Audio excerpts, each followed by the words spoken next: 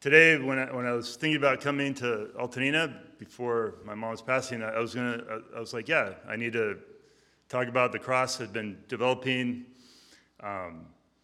this talk for a long time and kind of tweaking it and speaking about it and teaching on it. This has been a product of about since 2018, so what would that be, 5 years or so, of me kind of going, I'm an Orthodox believer, but why, when I think about the cross, do I not just break down and weep in gratitude? And I should, but why am I not? So I went on a journey to figure out what was going on. And I think God has really blessed that. It was part of my sabbatical time. And so some of these ideas are going to come from that long process of seeing that something was not there and then trying to fill in for it.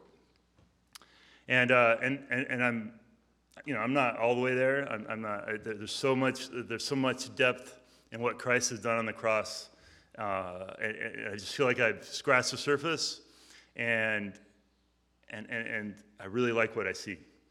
I really like what I see about who God is and what His character is, and what His power is as it is displayed on the cross.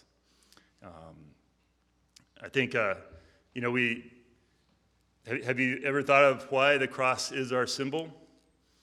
Why when you think about the Christian church, whether Protestants have a nice wooden cross up or Catholics have one with Jesus hanging on it, why is the cross, why did that become the way we talk about our faith?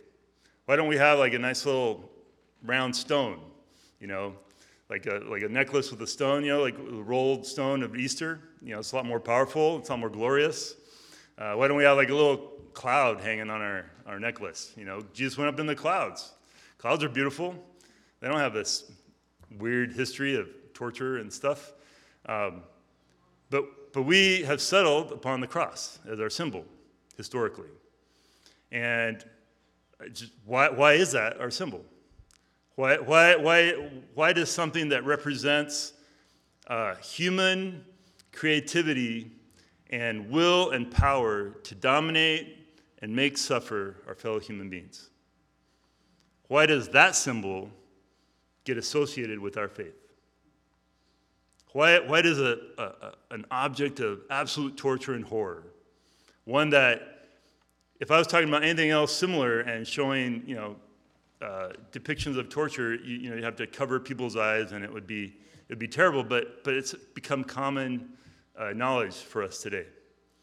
But why is that absolutely horrible symbol of human ingenuity to do wrong, to hurt, to shame? Why is that all of a sudden something that we carry around proudly as part of our faith? And so that's a lot what I'm going to be trying to talk about today, because that it's so much a part of what God's character is. And towards the end of the talk, we'll kind of wrap up kind of the summary of all that. But when I thought about a passage that would kind of encompass a lot of what I see done on the cross, there's all kinds of great texts in the New Testament. There's obviously the majority of the Gospels, the 4 Gospels we have, focus on the cross, focus on that last week of Jesus' life. But one that has really impacted me over the years is one that's written 500 to 700 years before Jesus, depending on which scholar you listen to. The enormity and the sacrifice and the significance of the cross was already echoing throughout history. And it was right there in front of us, and we didn't see it. Jesus made it clear. And hopefully it becomes even more clear today. And I took a little bit of liberty when I wrote down the text in the Jewish tradition, they didn't think it applied to Jesus, but we, looking back on it, do. And so I interspersed the name of Jesus in some of this. But it's Isaiah 53, and the whole chapter, starting even earlier in Isaiah 42, servant song, is very, very powerful, and it's worth meditation. But For brevity, I just focused on these 3 verses. He was despised and rejected by others, a man of suffering, acquainted with infirmity. As one from whom others hide their face, Jesus was despised, and we held him of no account. Surely he has borne our infirmities and carried our diseases. Yet we accounted him stricken, struck down by God, and afflicted. But he was wounded for our transgressions, crushed for our iniquities. Upon Jesus was the punishment that made us whole, and by his bruises we are healed. It's a great and beautiful summary of a lot of what Christ did on the cross that day. And Jewish people, this is a poem written to people coming out of slavery, and they're probably wondering what's going on. But this is how we come out of the slavery of the world and pain that we're in. Because this is how Jesus and how God deals with it.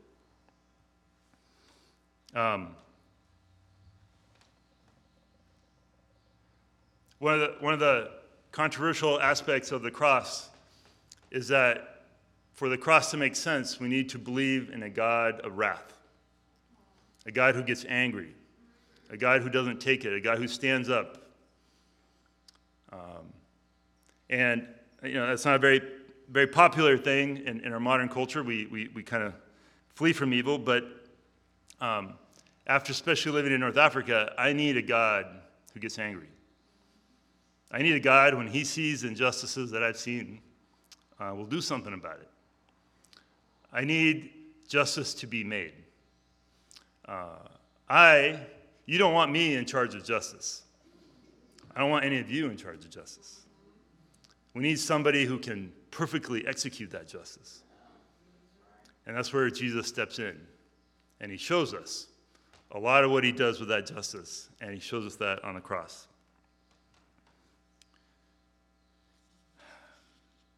We have a God, I need a God who rages against the machine and who holds that tension between love and justice. John Mark Comer, one of my favorite new theologians, younger theologians, he calls the wrath of God the reverse side of God's love. And I really like, I think it's him, but somebody I've been reading recently is, God is reluctant in his wrath, but overabundant in his love and his mercy. And I think the cross shows that. God knows he needs to do something because he has to do something. He has to stop the injustice. He has to do something about the iniquity in our world. But when he gets a chance to show his mercy, it comes all flowing out. But he doesn't stop being a God of wrath. God does not sit up in heaven and look down disdainfully on us and kind of go, oh, I have to put up with these people. The cross shows us that when God deals with these horrible people that we are, when he deals with us, he comes down, takes off his rich clothes, walks with us, and suffers with us. And if there is any message of the cross that we should take away, is that God is not aloof and far away. He is screaming, quite possibly literally, in the cross, that he is there with us in our pain. And he is there with us in the pain and injustices all over the world that we see.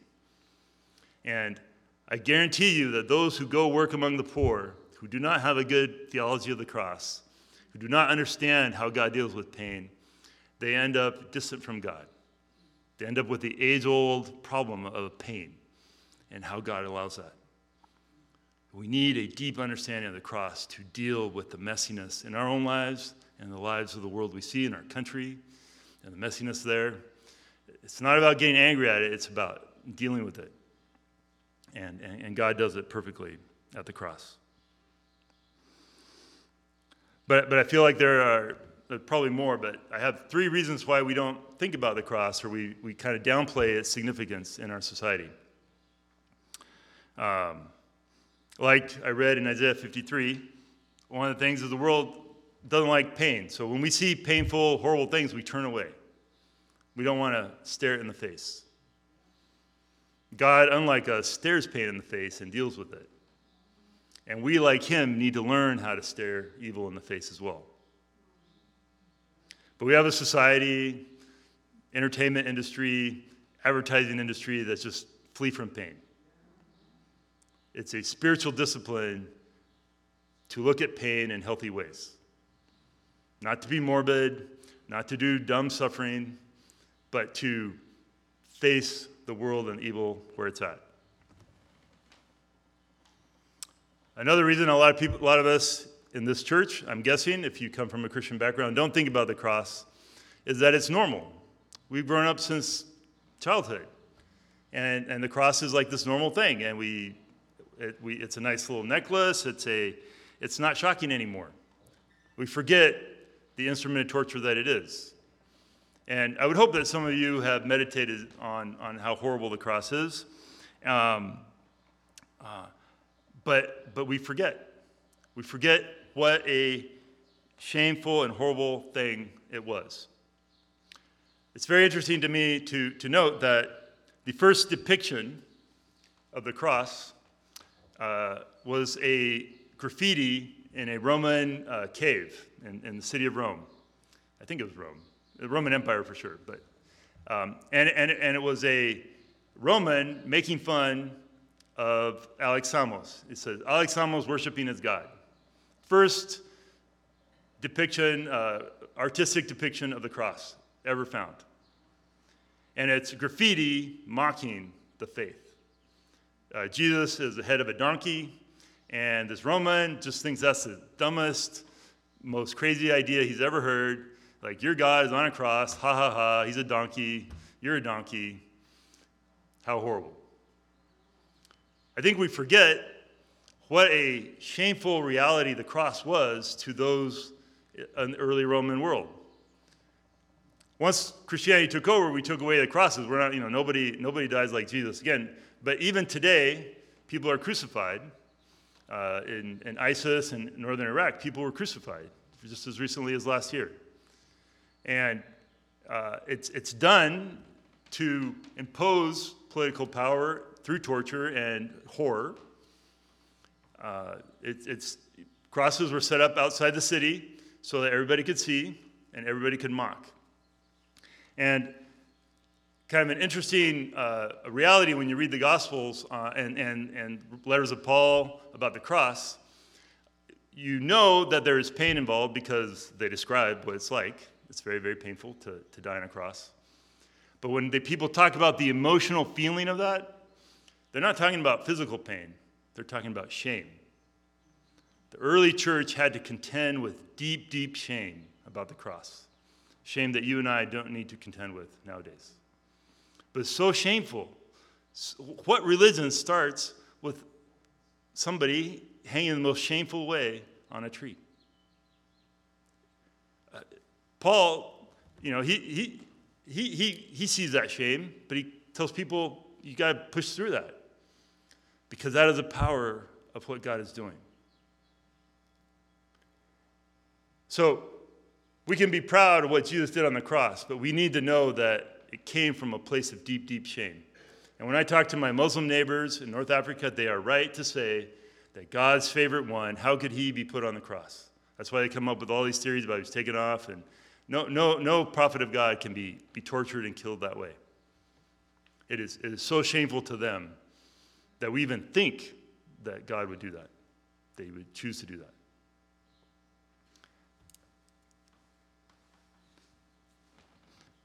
But the Bible is very clear. Jesus was made a serpent, put up on a pole. One of our most famous verses, John 3:16, but John 3:14, right before it, says, just as Moses lifted up the serpent in the wilderness, so must the Son of Man be lifted up. What's the symbol of a serpent? What kind of pagan, horrible thing is a serpent? Biblically speaking, it's a symbol of Satan himself. Jesus was made Satan and put up on a pole. And people, all they had to do was look at it. to find healing from their snake bites. And all we need to do is look up at the cursed figure on the pole to find healing. In Galatians, it's even clearer. Galatians 3:13, Christ became a curse for us. He who had no sin became a curse for us. It's radical taking upon the curse of the world onto himself. That's where the Apostles' Creed goes into the descent into hell, like goes all the way into hell. I find it very interesting that as I go around North Africa, different places, that when you look for the symbol of a pharmacy, you get a cross with a serpent up on a pole. Now we think that's a Greek mythology thing, but I think that Jesus is doing a little double take on world history. And the cross is shown on every little pharmacy in every town all over North Africa. But still, a radically shameful thing to be lifted up on a pole. Cursed is he who's on a pole.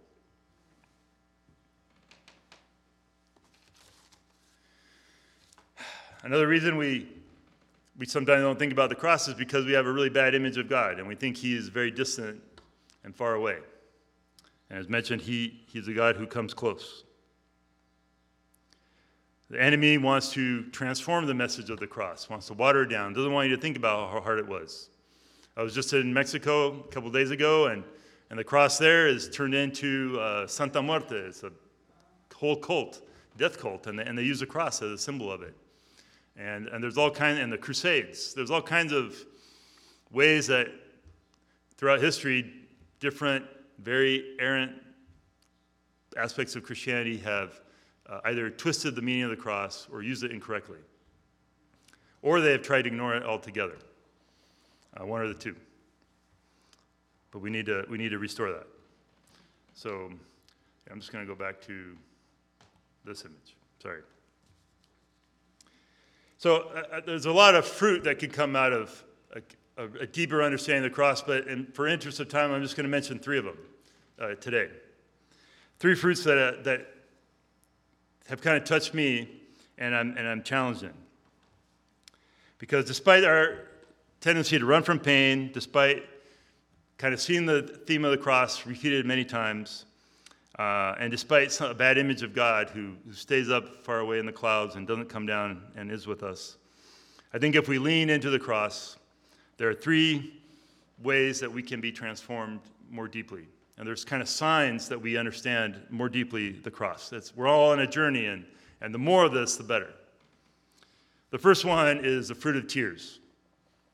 If you understand the cross, you will break down and cry at the amazing power displayed by God in that time. I have this thing, when a lot of the older believers I know have talked a lot about the cross throughout my life. And as a very arrogant and a little out of touch youth when I was younger, I thought, well, that's kind of old people theology. It's terrible. But actually, it might be because older believers have reflected and keep going deeper into how amazing God's sacrifice is, and so that's what they want to talk about.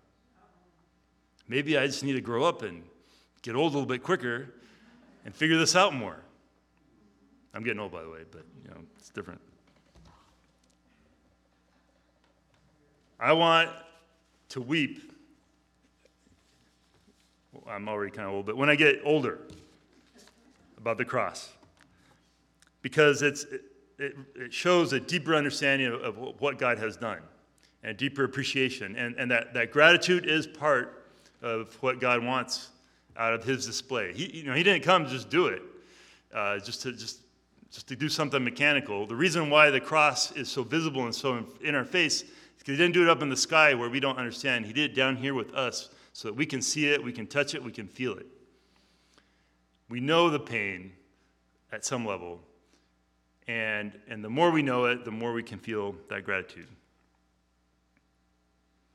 It's been said that you know how much you have been redeemed at the same level that you know how much you've been forgiven. You are grateful if you know you've been forgiven. The Pharisees and the Sadducees, they didn't think they needed to be forgiven, so they couldn't understand the amazingness of God's forgiveness and what God has to do to get there. But if you know how sinful you are, you will be grateful. The world likes talking about a God of love, but lots of times we seem to forget how that love gets played out. God is not a God who, you just kind of sit down, have a Zen moment, and meditate, and say nice, happy thoughts about yourself, and you get better. Some yoga and stuff, maybe it's not all that bad, I don't know, but it doesn't address the root causes of the misery that we're in. Christ on the cross is trying to do that. And meditation is great. Prayerful meditation is even better.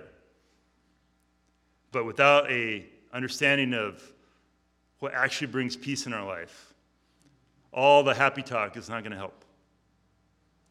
All the saying great things about myself, and I really have a hard time with some of those meditation apps. And I'm doing good on the listen to your, feel your toes and think about how relaxed you are and all that kind of stuff.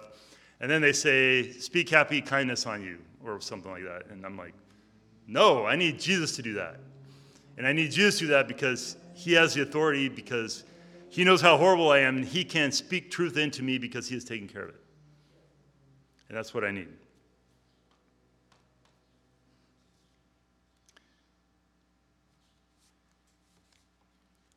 Another fruit is a fruit of freedom. Those who understand the cross are more free than those who don't, way more free. Freedom today is you do what you want. You do you. Traditional freedom, and I believe kind of Judeo-Christian freedom, is you are free to do what is right. It's different. Yet today we struggle up against an entire industry of advertisement, culture, philosophy that says, you need to seek out pleasure, and you need to seek out, you need to self-actualize yourself. You need to be more you and do whatever you want. This is where my kids know whenever we watch a Disney film, and I know there's some good Disney films and stuff like that, but whenever we watch a Disney film, this is the part where Dad gets mad. Because it's the part where they say, I just found out who I was. I am me. I'm like, you is really horrible. You is best if you understand who God has made you to be. And you need to be free to understand who Jesus tells you are, and not what society or your own thoughts say you are. And so, my apologies to Disney lovers. I know there's a few here. But I still let my kids watch Disney, I just pray over them and cast out the demons at the end. Demons of our societal groupthink that the cross is trying to break through.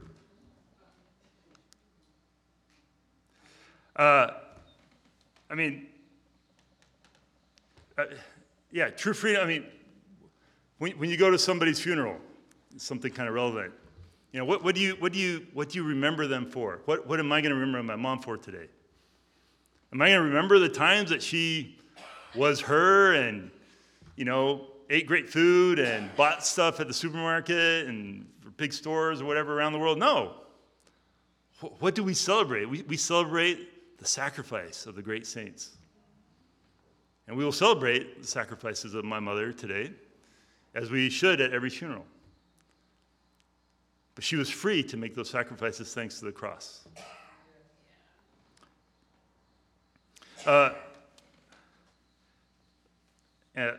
Another way of dealing with that freedom is John Mark Comer again. He talks about kind of a neo-Christian guilt that we have.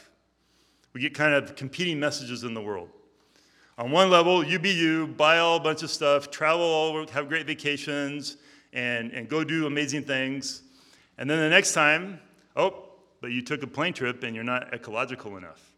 You bought a bunch of stuff and there's Chinese labor that made that.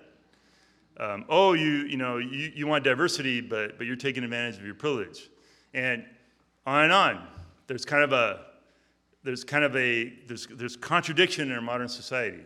We do not. I want a better environment. I want more justice. I want more equality. I want women to be empowered. I want all that stuff. I want the same things a lot of my secular friends want, both on the left and the right. But the motivation for that is different. And dealing with the ugliness of not being able to do it radically all the way is different. We have to do something with that guilt. And the world has no place to put that guilt. And so you just kind of drink a little more, play a few more video games, you find some way to escape it. Buy more stuff. But we don't need to do that because we have a God who deals with the messiness of our guilt on the cross, and he knows how messy it is. And it's one of those huge contradictions of our faith that we are empowered to do what is right as he is there with us in our mess. All the world religions are, you go do a bunch of good things and God will love you, and our faith is the opposite. In the worst, messy place that you are, that is where God shows his love to you first. And that empowers you to then go on and live out the gospel. And on the cross, he does that. We didn't fight for God to go die for us. He died for us first. And one of the last fruits, I feel like people understand the cross, there's a sense of fearlessness about them. Not afraid of death. Not afraid of not succeeding. Not afraid of failure. Not afraid of not being beautiful enough. Not being... There's a complete... God has done so much for me, I have no fear. They're free to be genuine people, who they are. Why show a mask? God knows who I am, and he has forgiven me. Why do I need to fake it? I'm a big faker. I naturally try to project success, and I apologize for that. I really work hard against it, and I still fail, because that's the way of the world. But we want to be authentic people, and I'm through the message of the cross, I want to be totally open about all that I messed up in. And I'm free to be open about my messed upness because of the message of the cross. Because in my messed upness, God loves me because of the cross. And that's who I am. A loved child of God with all the contradictions, but they're out there, and the cross allows that to continue. Fleming Rutledge, which a lot of my talk is based on, she's my favorite theologian of the cross. She's an Anglican priest. She wrote a 670-page tome on the cross, and she's just amazing. But she says, only those whose eyes have been opened to the light of Christ rejoice to have their deeds exposed. Do you rejoice to show the worst of you to the world? If you do, you understand the cross. If you don't, you're just kind of like everybody else in our society. Nice Facebook page or whatever. Watch out.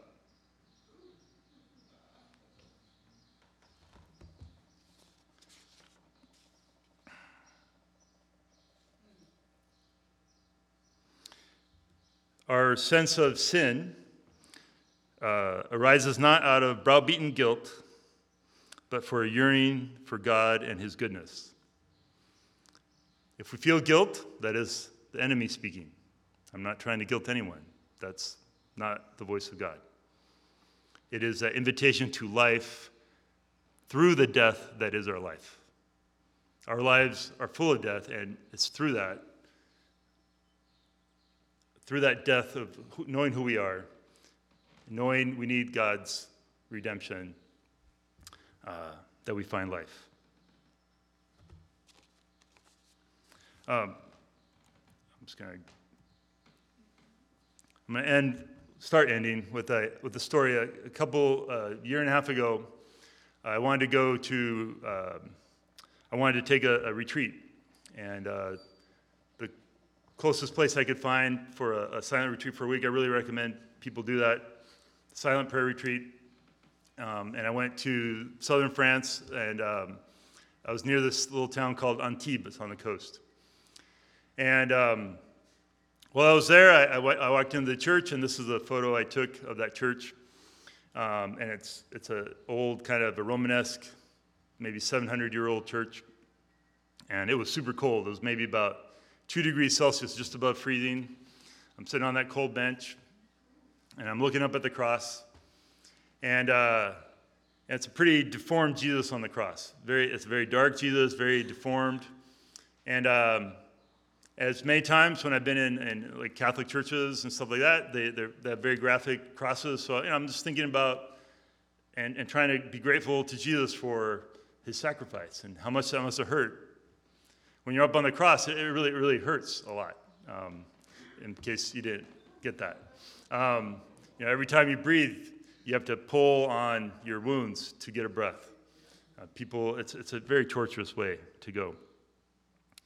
And I'm sitting there, and I'm a Baptist, and so us Baptists, we don't get a whole lot of visions from God, but maybe I did at this one particular moment. So you should stop and listen.